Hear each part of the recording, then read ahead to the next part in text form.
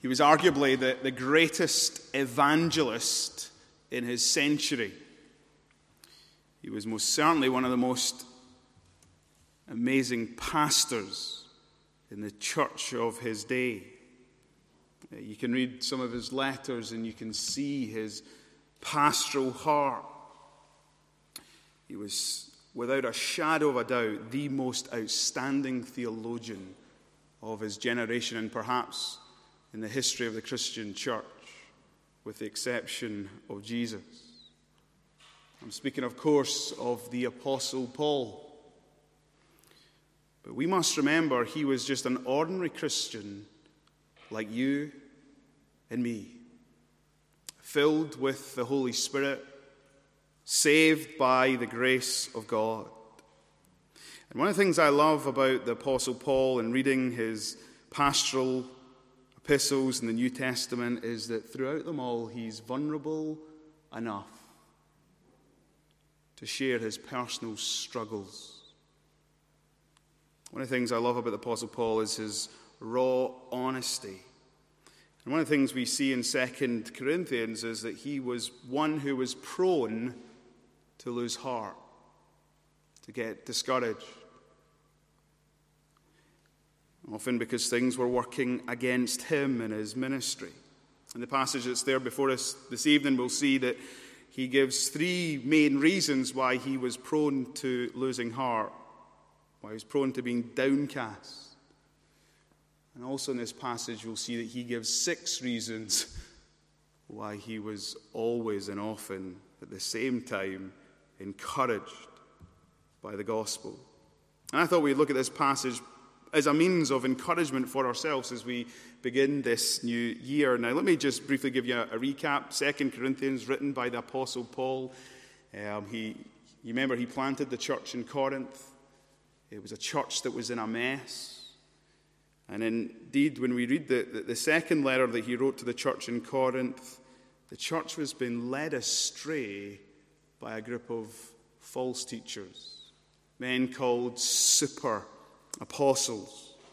And what we discover in 2 Corinthians is they were seeking to sabotage his ministry, seeking to discredit the name of the Apostle Paul. And so Paul, the pastor, writes to these Christians, pleading with them to remember the truth of the gospel he had shared with them. Now let's just take a cursory reading at the things that it discouraged and disheartened Paul. Look down at verses 2 and 3. But we have renounced disgraceful, underhanded ways. We refuse to practice cunning or to tamper with God's word, but by open statement of the truth, we commend ourselves to everyone's conscience in the sight of God. By implication, what Paul says here is he's speaking about the ministry of these false teachers, these so-called super apostles, and he's saying that they've come into the church in Corinth and they're employing disgraceful, underhanded ways in their ministry. Even deception, cunning. They're tampering with God's word. And as the pastor who planted this church, this pained the apostle. Those who were now overseeing the church he'd once planted and pastored, they were frauds, they were shams. Now listen, this isn't just a first century problem, this is also a 21st century problem. You get false teachers in every generation. You know one of the most discouraging things is that you can look around the Christian church worldwide and there are many men and many women who claim the name of Christ and they're wolves in sheep's clothing. They employ disgraceful, underhanded ways to manipulate people, to get money and favors. You think of the wealth, health, and prosperity movement. They propagate false truths. Some of them claim to be faith healers. They make false promises. And you know, one of the most discouraging things is when you meet Christians who have imbibed these lies. But you know, the wealth, health, and prosperity movement, they're an easy target. Sometimes false teachers come dressed as sheep.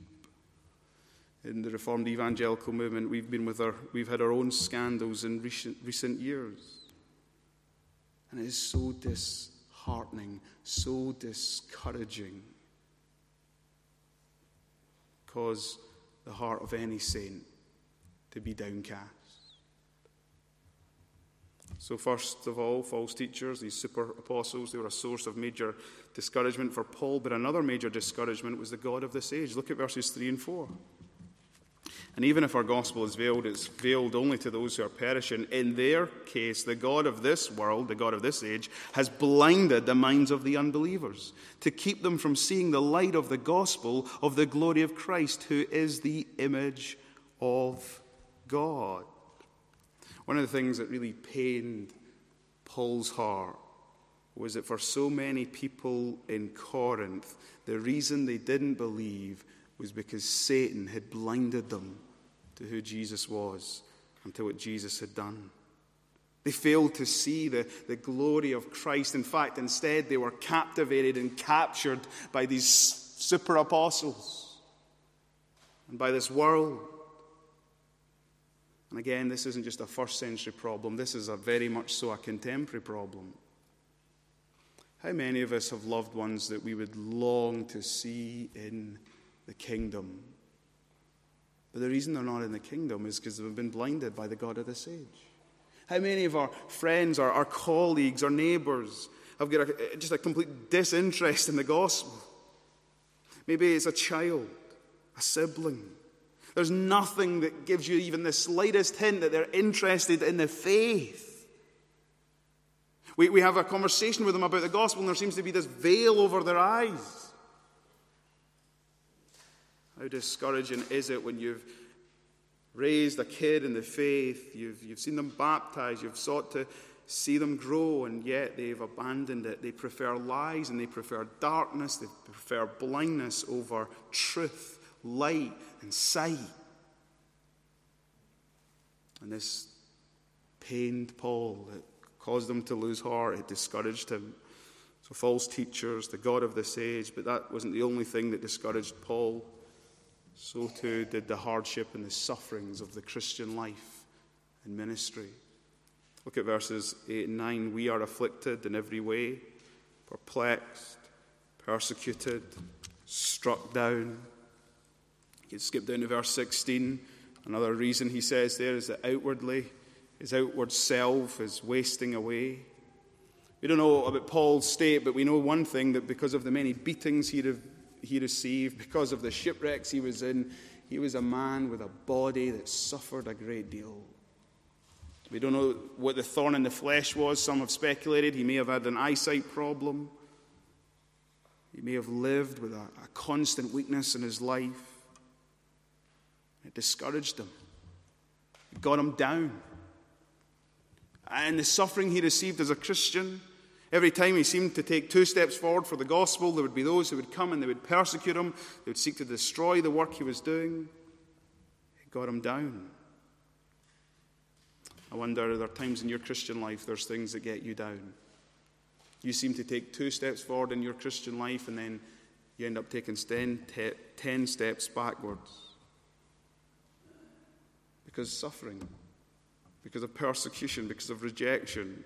Or perhaps it's just your body, it's failing you, it's frail in different ways. Maybe it's your mind, maybe it's your mental health. Again, it's not just a first century problem, it's very much a contemporary problem. So Paul was someone who lost heart at times because of false teachers, the God of this age, and because of various sufferings, hardships, and even bodily weakness. So here's the question. In the face of all these discouragements, where did he go to find strength to keep on keeping on? Well, if there are 3 things that caused him to lose heart, get this, there are now 6 reasons he gives in this passage that caused him to take heart. There are double the more reasons for encouragement, Paul lays out here, than for discouragement. Reason number 1, the mercy of God. Look at verse 1.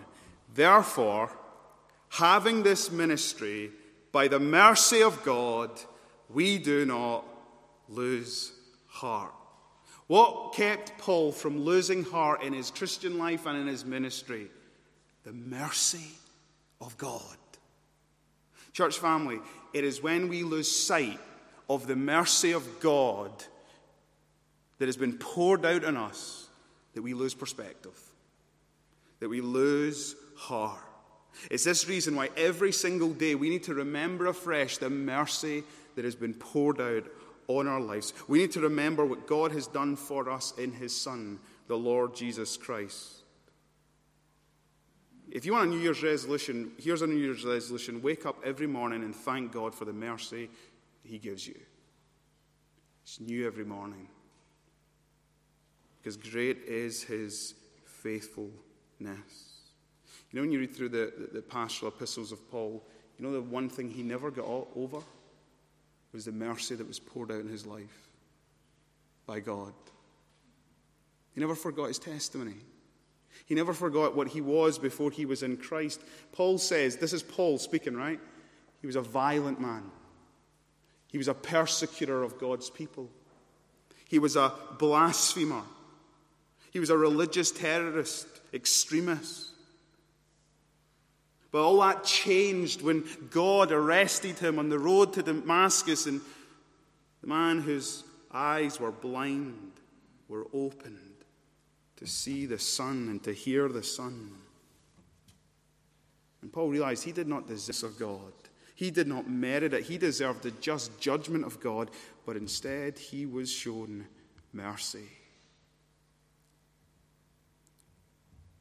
One of the ways to not lose heart is remind yourself of the mercy that you've been shown.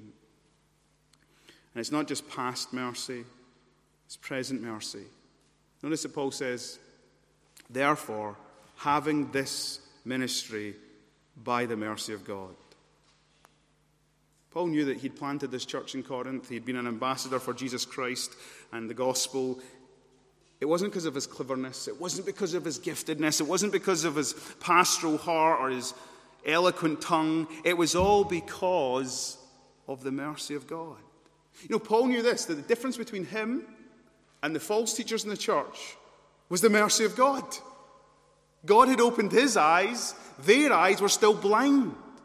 They were still walking in darkness. Paul knew the only difference between him and them was mercy. Can I ask you a question? What comes to your mind when you hear this statement or this phrase? Mercy ministry.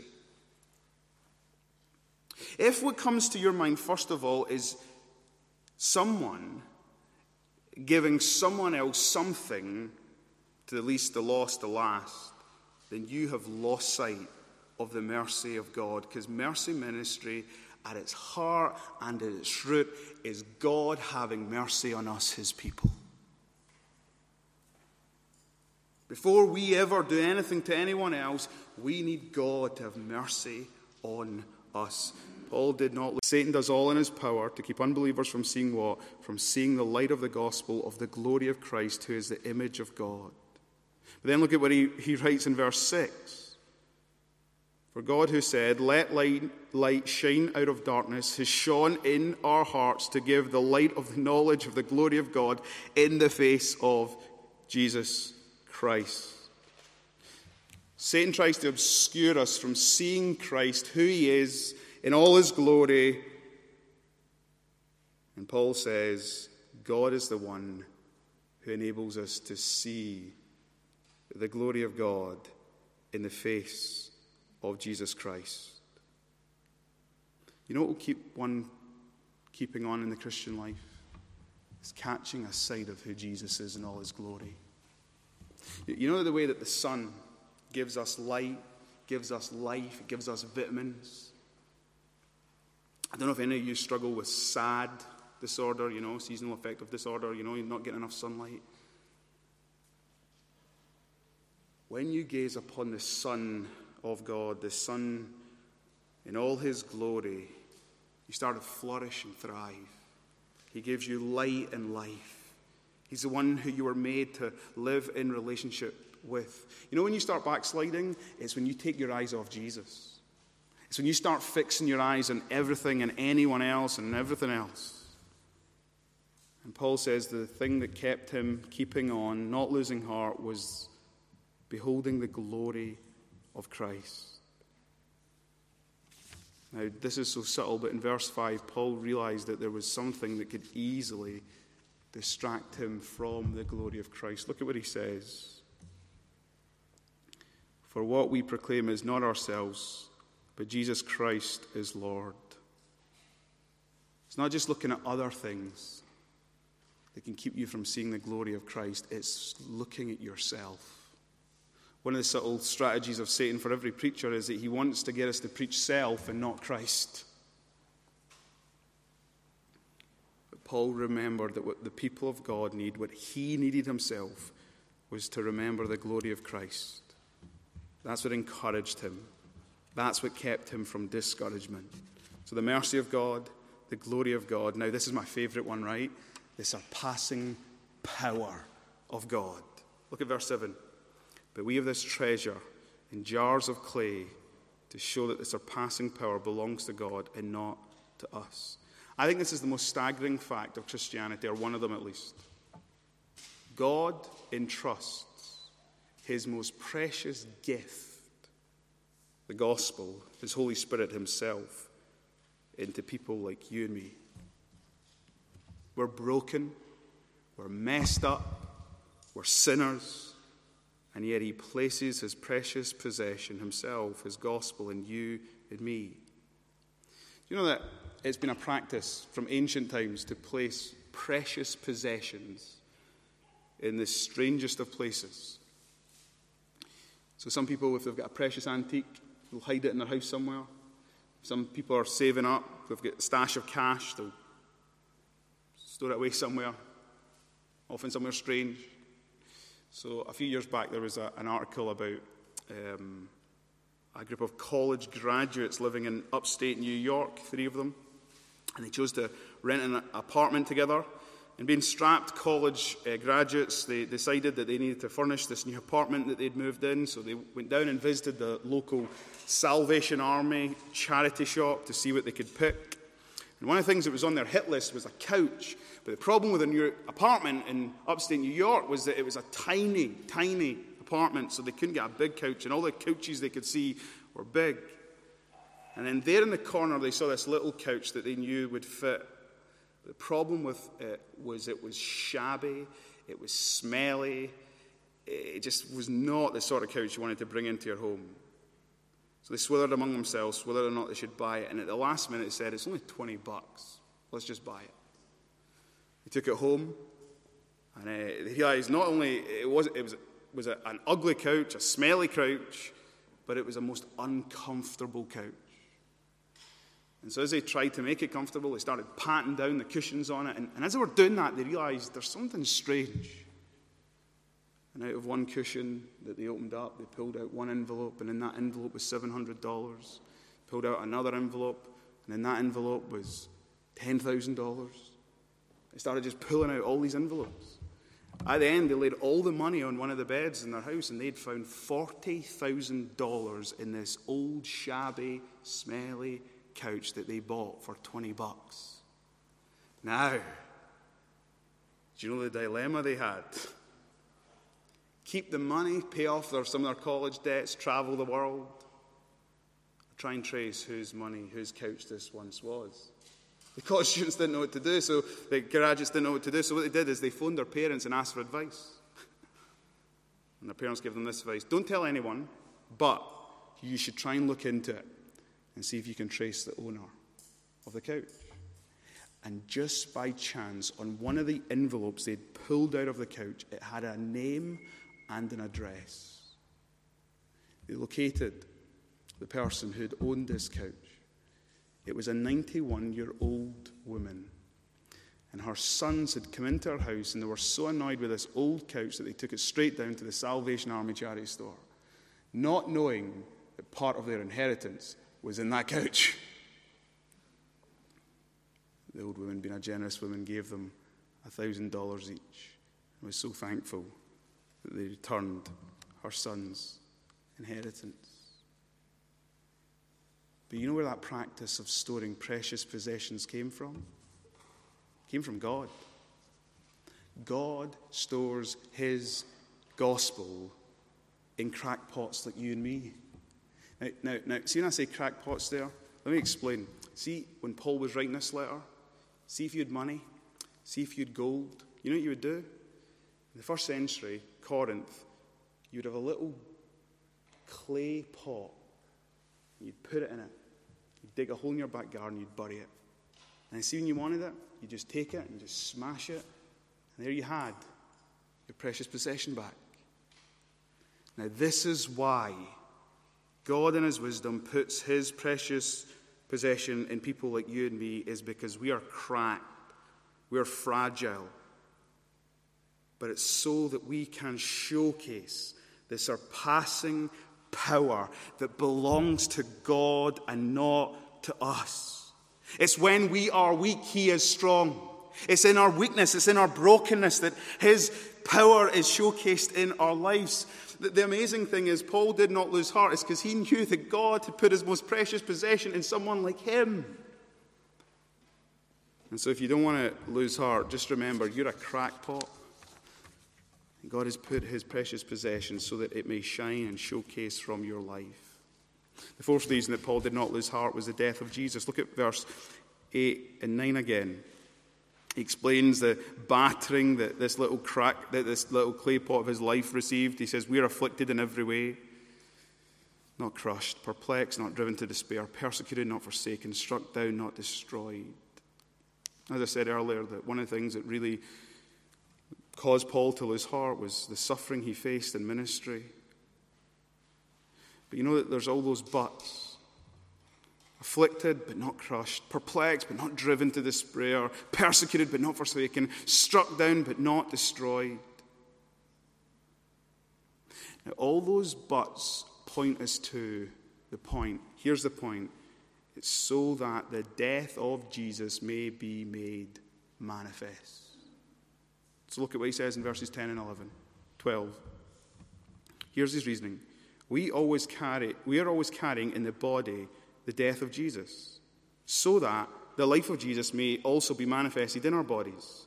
For we who live are always being given over to death for Jesus' sake, so that the life of Jesus also may be manifested in our mortal flesh. So death is at work in us, but life in you. Paul understood this, right? Jesus' death brought life. Jesus' death reveals the love of God. Paul now asserts to us the death of Jesus is actually the shape and the pattern of the Christian life. Do you know that the Christian life is a life of daily dying, daily deaths to self? And when we die to self and live for Christ, then Christ, his life, his love, is made manifest in and through our life. Here's the paradox of the Christian life, right? When you die to self, you bring life to others. When you die to self, you bring life to others. That's what he's saying at the end there. Death is at work in us, but life in you. Now, our death to self is not an atoning death, but it's a death of sacrificial. We die to self. We become living sacrifices in view of God's mercy, so that we might live holy and pleasing lives to God. Gospel ministry without dying is not gospel ministry. Gospel ministry always looks like dying to self. So if you don't want to lose heart, remember that what keeps us going is that when we die daily deaths to self, then we manifest the life of Christ. Reason number 5, nearly there. Another reason Paul did not lose heart was the resurrection of Jesus. Look at verses 13 to 15. Since we have the same spirit of faith, according to what has been written, I believed, so I spoke. We also believe, so we also speak, knowing that he who raised the Lord Jesus will raise us also with Jesus and bring us with you into his presence. You know when you're tempted to stop speaking? It's when you stop believing. And you know, if we can be really honest for one moment, if the resurrection of Jesus Christ did not happen, we might all as well stop believing. Paul said it. We of all people in the planet should be most pitied if Jesus is not raised from the dead. But here's the thing. It's because Jesus is raised from the dead, that means that we've got new life and we will live with him in his presence forevermore. The resurrection of Jesus Christ changes absolutely everything.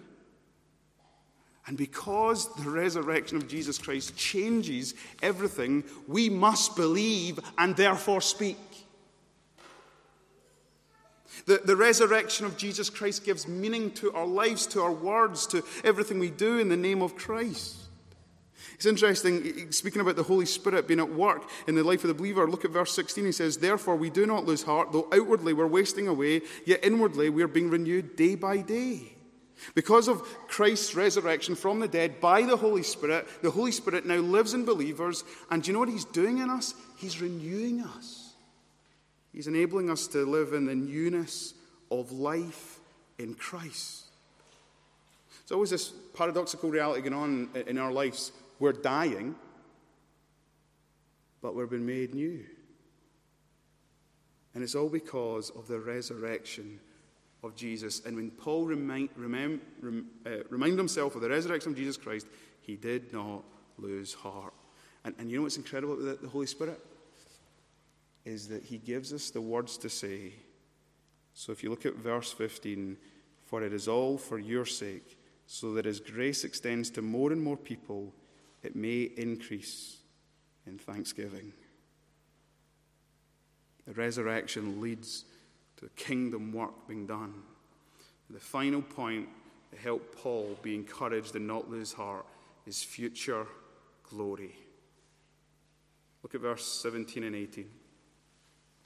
"For this light, momentary affliction is preparing for us an eternal weight of glory beyond all comparison, as we look not to the things that are seen, but to things that are unseen." See, when Paul looked at his life, he looked at everything in perspective. How did his life in the present compare to what his life would be in the future? See all his suffering? See all his hardship? See all his bodily weakness? Notice how he describes it. Light, like a feather.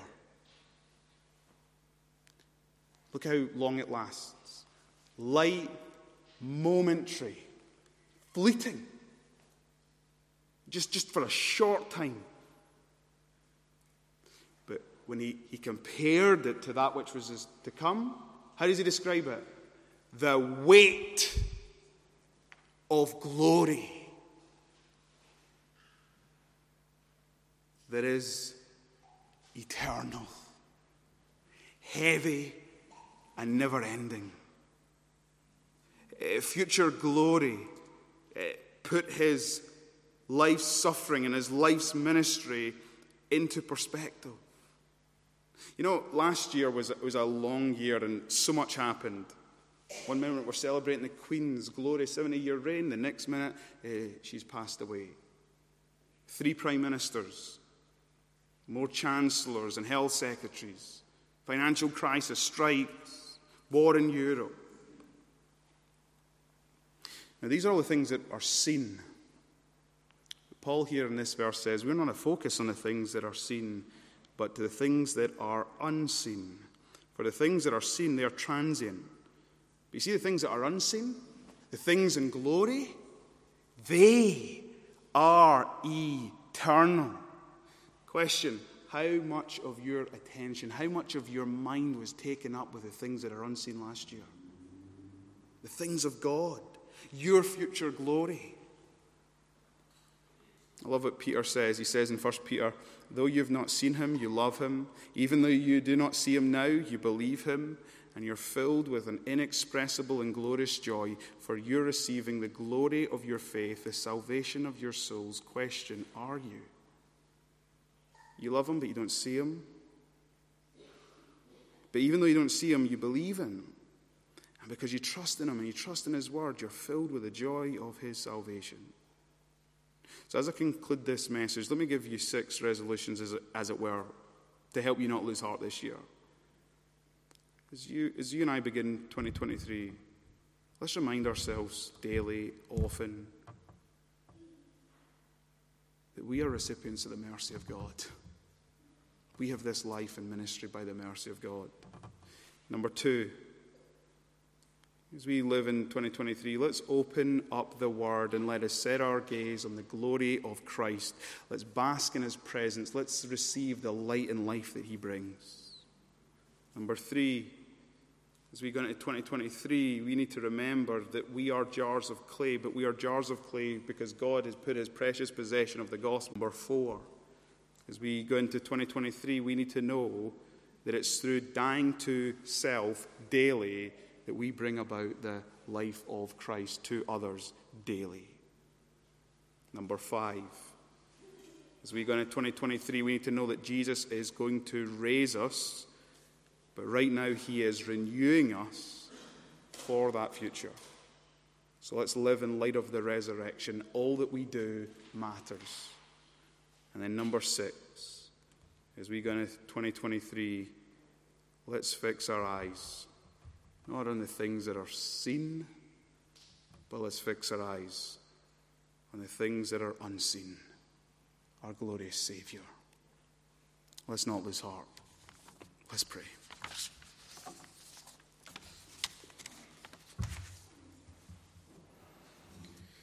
God, thank you so much for, under your Holy Spirit's inspiration, leading Paul to write and pen these words so that we might draw encouragement from even those things that brought him great discouragement. Thank you that we have double the reason to be encouraged than to be discouraged. God, if we are honest, there are many times in the Christian life we can lose heart. There are many lives in the Christian life we feel like we're not making progress, we're not growing in maturity and knowledge and grace. And it's so often because we've forgotten that the shape and the pattern of the Christian life is death and life. It's resurrection. It's living with our minds set and focused in that which cannot be seen. It's putting our life in perspective by comparing to that which is to come. And so we pray that you would renew our minds, conform our minds to what your word reveals. God, we so often forget that we live our lives by your mercy. God, the only reason we're here tonight is because of your mercy. The only reason we're not somewhere else is because of your mercy. And so we pray that even as we step out into this new year, that we would have minds that marvel at the mercy that you've poured out on us in your Son, the Lord Jesus Christ. In whose precious and powerful name we pray. Amen.